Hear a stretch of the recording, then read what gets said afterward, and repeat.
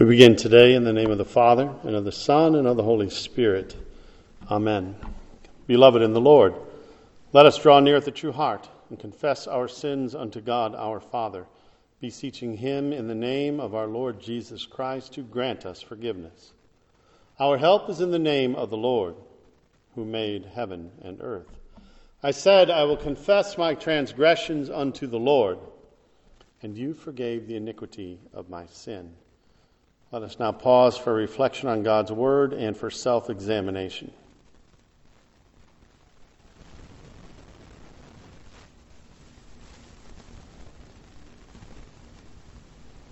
O Almighty God, merciful Father, I, a poor, miserable sinner, confess unto you all my sins and iniquities with which I have ever offended you, and justly deserve your temporal and eternal punishment.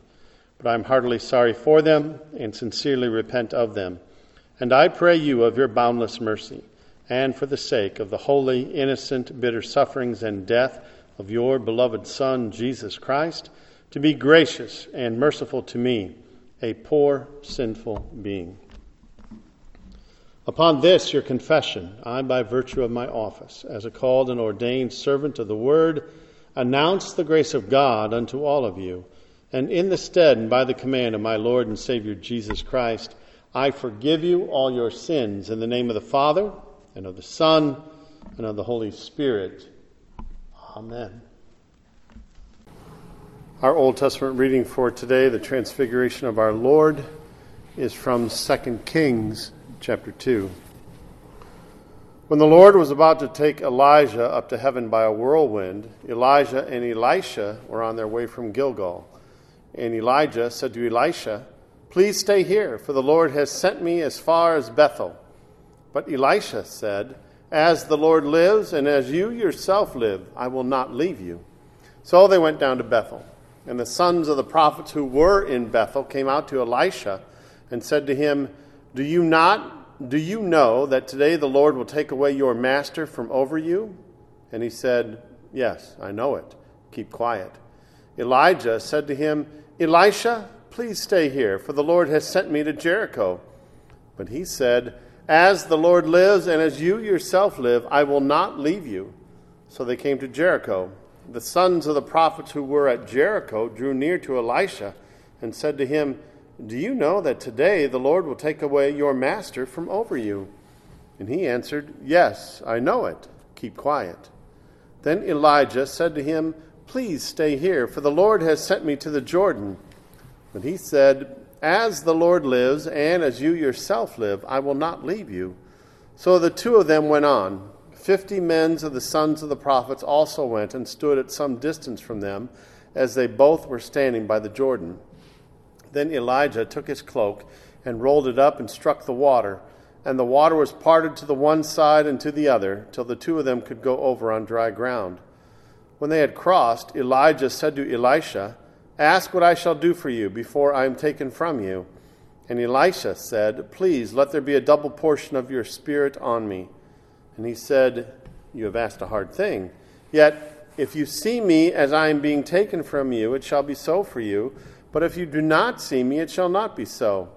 And as they still went on and talked, behold, chariots of fire and horses of fire separated the two of them. And Elijah went up by a whirlwind into heaven. And Elisha saw it, and he cried, my father, the chariots of Israel and its horsemen." And he saw him no more. This is the word of the Lord. Thanks be to God.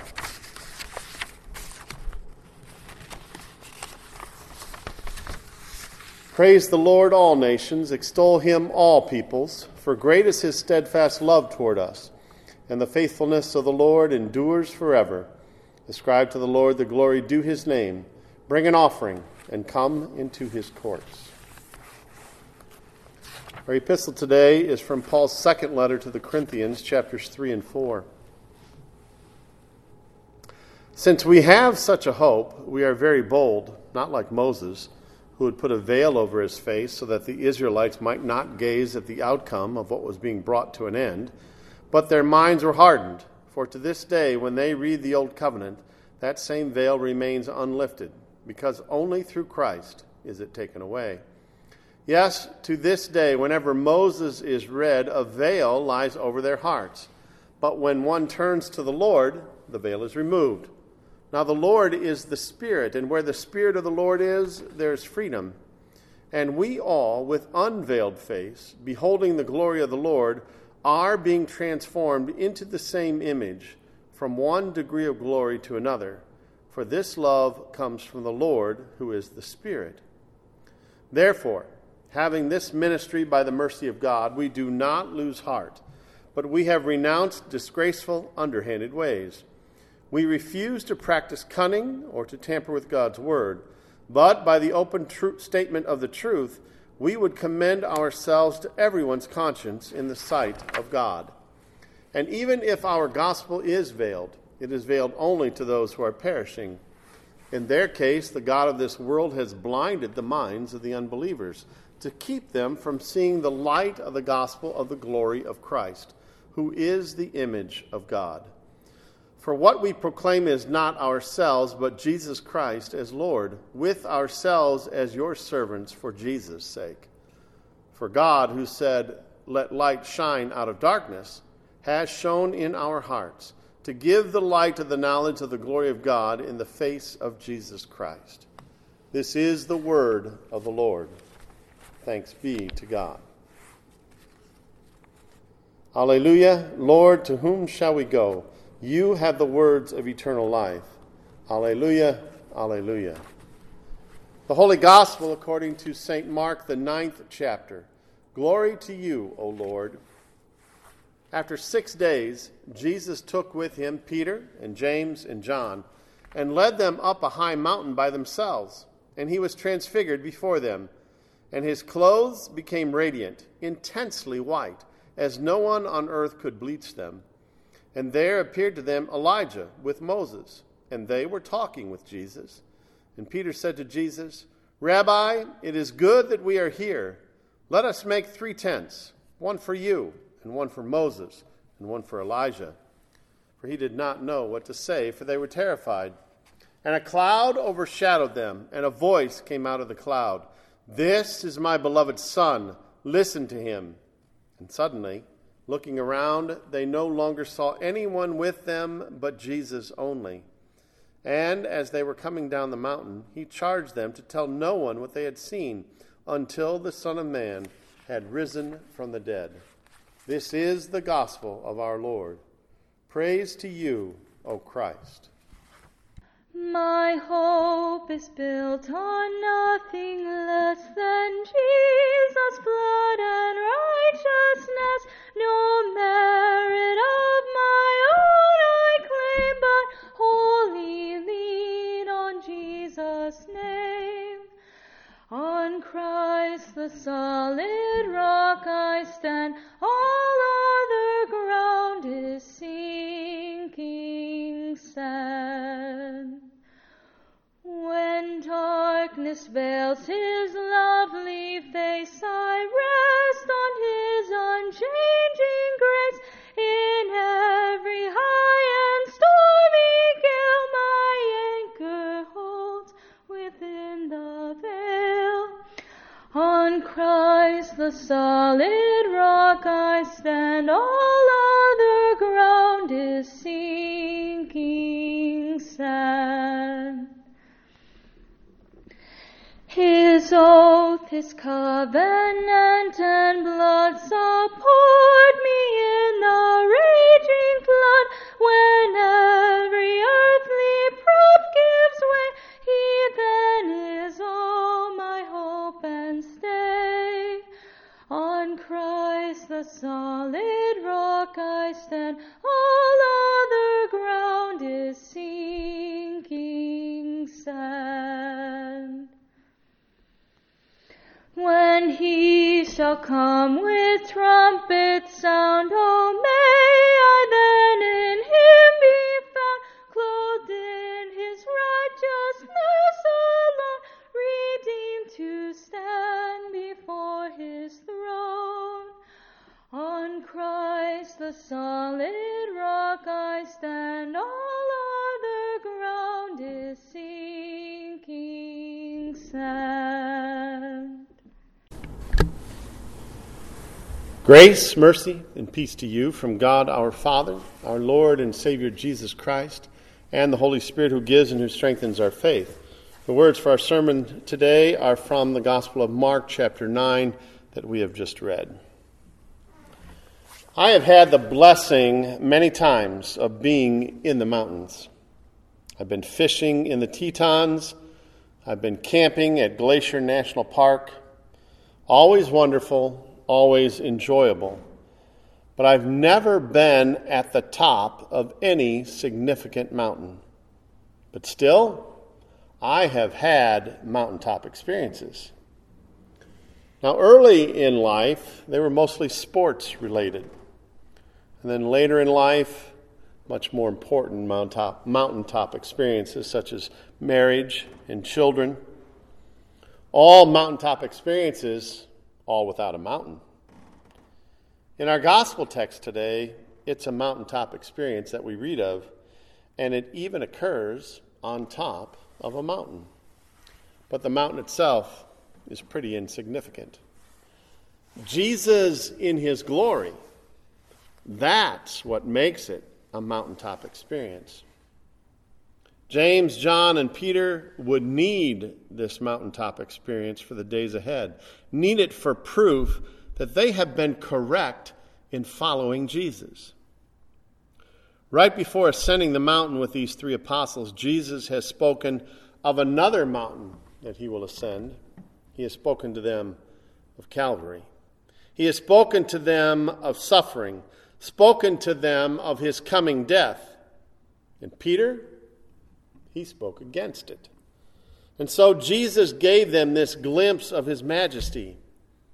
Elijah and Moses appeared also and spoke with Jesus of his coming suffering and death.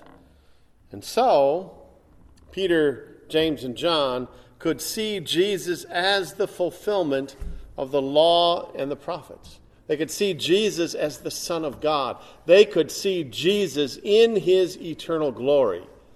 This they want. This they hope for. And this they want to hold on to forever. And so Peter proclaims, "'Tis good, Lord, to be here." And we agree. We want to be with Jesus in his glory too. And so we remember the beautiful Transfiguration hymn, "'Tis good, Lord, to be here." But Peter shows again that he doesn't quite get the whole picture. Elijah, Moses, and Jesus have made Jesus' passion and death the subject of conversation in their time together. But Peter does not want to go there.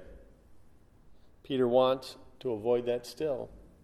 And so Peter says, "Let us build 3 tents, one for you, Jesus, and one for Elijah, and one for Moses." And when Peter starts with this line of thinking, the Father intervenes. "This is my beloved Son. Listen to him." And it's back to the needs of the day, the needs of the world. It's time to leave this mountaintop. More teaching must be done. You see, this can't be the pinnacle. This cannot be the mountaintop, for salvation is not secure.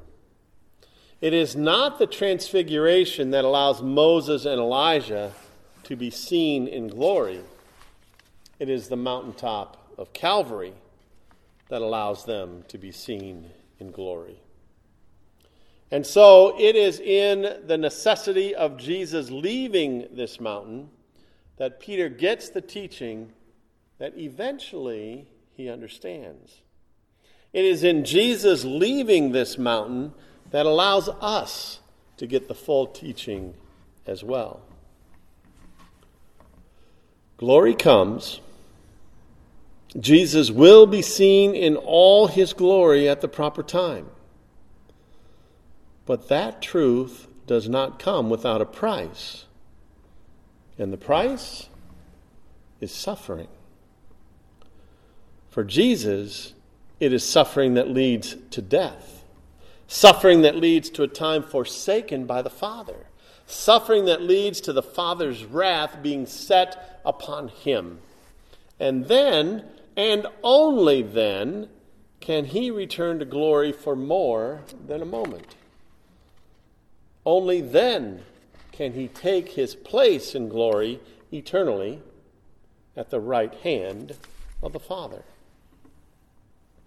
And that same truth, that Jesus will be seen in all his glory and be seen by us, and that we will join him in his glory, doesn't come without a price for us to pay as well. Glory comes. To see Jesus in glory and for us to share in his glory comes only with suffering for us too. We don't die, but suffering must be ours as well. And it's natural for us not to think this way. The ways of this world are geared towards avoiding suffering and avoiding it at all costs. The ways of this world look at suffering as punishment from God. And, unfortunately, there are Christian leaders and Christian authors who have fallen into that way of thinking and lead people astray. Jesus gets Peter, James, and John off of the mountaintop of the Transfiguration in order for them to endure suffering. You see, Jesus' promise is not to allow you to be free of suffering. It is that in him you will endure through it. And so this truth is what you need to carry through the promised times of suffering. The Father will at times say no to your request to end suffering, just as he did with Paul with the thorn in his flesh, and just as he did with Jesus in the garden when he wanted his cup of suffering to be removed. And that's because in his wisdom, suffering is for your good. In faith, suffering ensures your glory eternally. The Father promises that. The suffering you endure in the Christian faith is not a punishment, but part of the clay that God uses to mold you into the eternal child in glory that you will be. And as he molds you, carry the truth of the Transfiguration with you. You will see Elijah in glory. You will see Moses in glory. In fact, you will see all the saints in glory. In your suffering, carry the truth of the cross and the resurrection with you. You will see Jesus in glory. His hands and his feet, they will have holes. His side, it will be pierced. His radiance will be unsurpassed. And, most importantly, he will see you in glory as well. As he says something like this: "Faithful servant, you have endured much, and so your glory will now be greater than all of that, and your glory will be forever." For this, we give all glory, honor, praise, and thanks to our God and our Lord who secures this glory for us. Amen. And now let us confess together our faith with the words of the Apostles' Creed.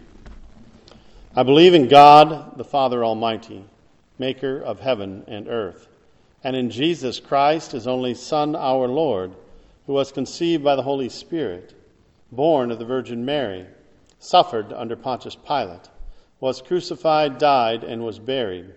He descended into hell. The third day he rose again from the dead. He ascended into heaven and sits at the right hand of God, the Father Almighty. From thence he will come to judge the living and the dead. I believe in the Holy Spirit, the holy Christian church, the communion of saints, the forgiveness of sins, the resurrection of the body, and the life everlasting. Amen. Let us now pray for the whole church of God in Christ Jesus and for all people according to their needs. Dear Father in heaven, we come before you this day a grateful people, for we are able to know of your Son in glory on the Mount of Transfiguration, and we are able to know that your Son is now in glory eternally at your right hand, and we give you thanks for the work of the cross which secures this for us. In the comfort of this grace and this mercy, we come before you now on behalf of your people in need.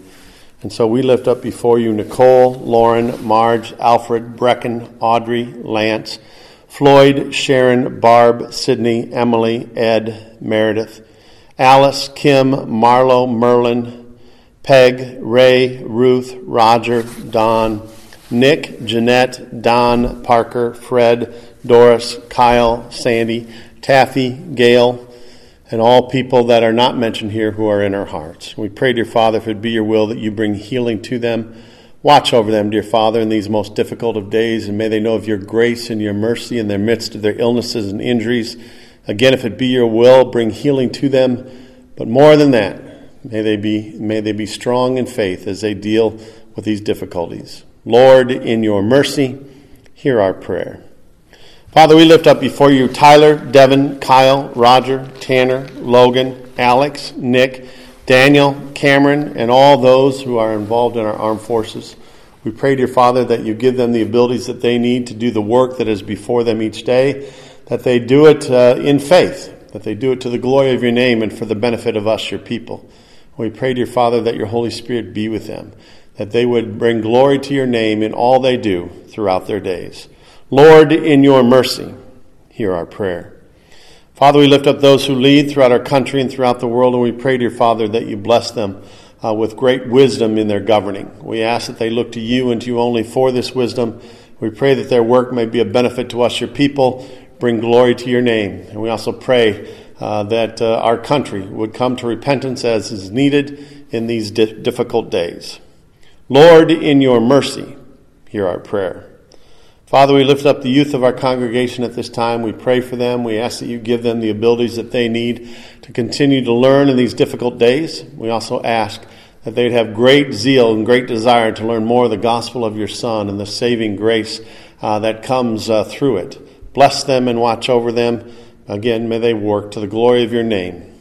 Lord, in your mercy, hear our prayer. Father, we lift up our community, our state, our country, and our world as we continue to deal with this pandemic. We pray, dear Father, for those who are infected with the virus, that you give healing to them. We also pray, dear Father, for those who work with those people on the front lines or also work in other areas where they are exposed, that you give them protection. Watch over them, dear Father, in these days. And we pray, if it be your will, that you'd bring an end to this through a vaccine and through treatment. Bless us in these difficult days, and again, bring this quickly to a close. Lord, in your mercy, hear our prayer.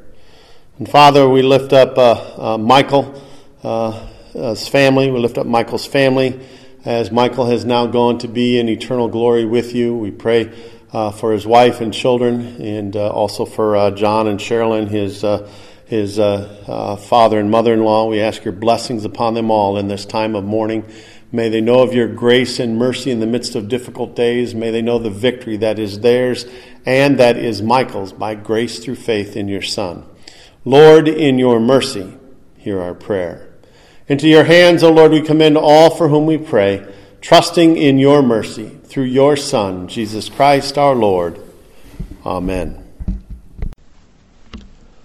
Let us now pray together the words our Savior taught us to pray. Our Father, who art in heaven, hallowed be thy name. Thy kingdom come, thy will be done, on earth as it is in heaven. Give us this day our daily bread, and forgive us our trespasses, as we forgive those who trespass against us. And lead us not into temptation, but deliver us from evil. For thine is the kingdom, and the power, and the glory, forever and ever. Amen. The Lord bless you and keep you. The Lord make his face shine upon you and be gracious unto you. The Lord lift up his countenance upon you and give you peace.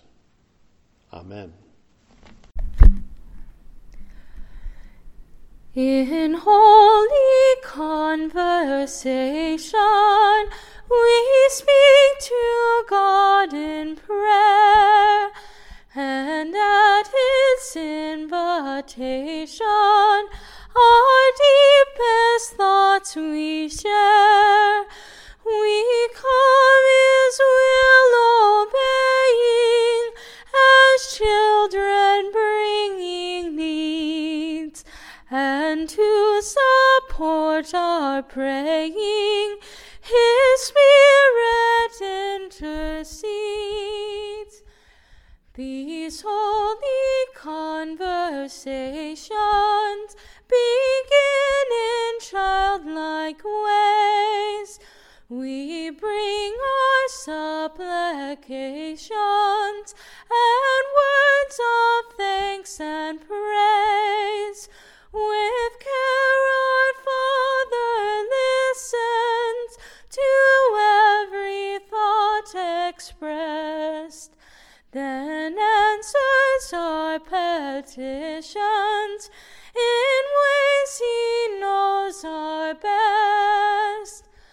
As holy conversation, in silence or by word, in every situation, through Jesus we are heard. So let us pray securely, expressing hopes and fears, with confidence that sure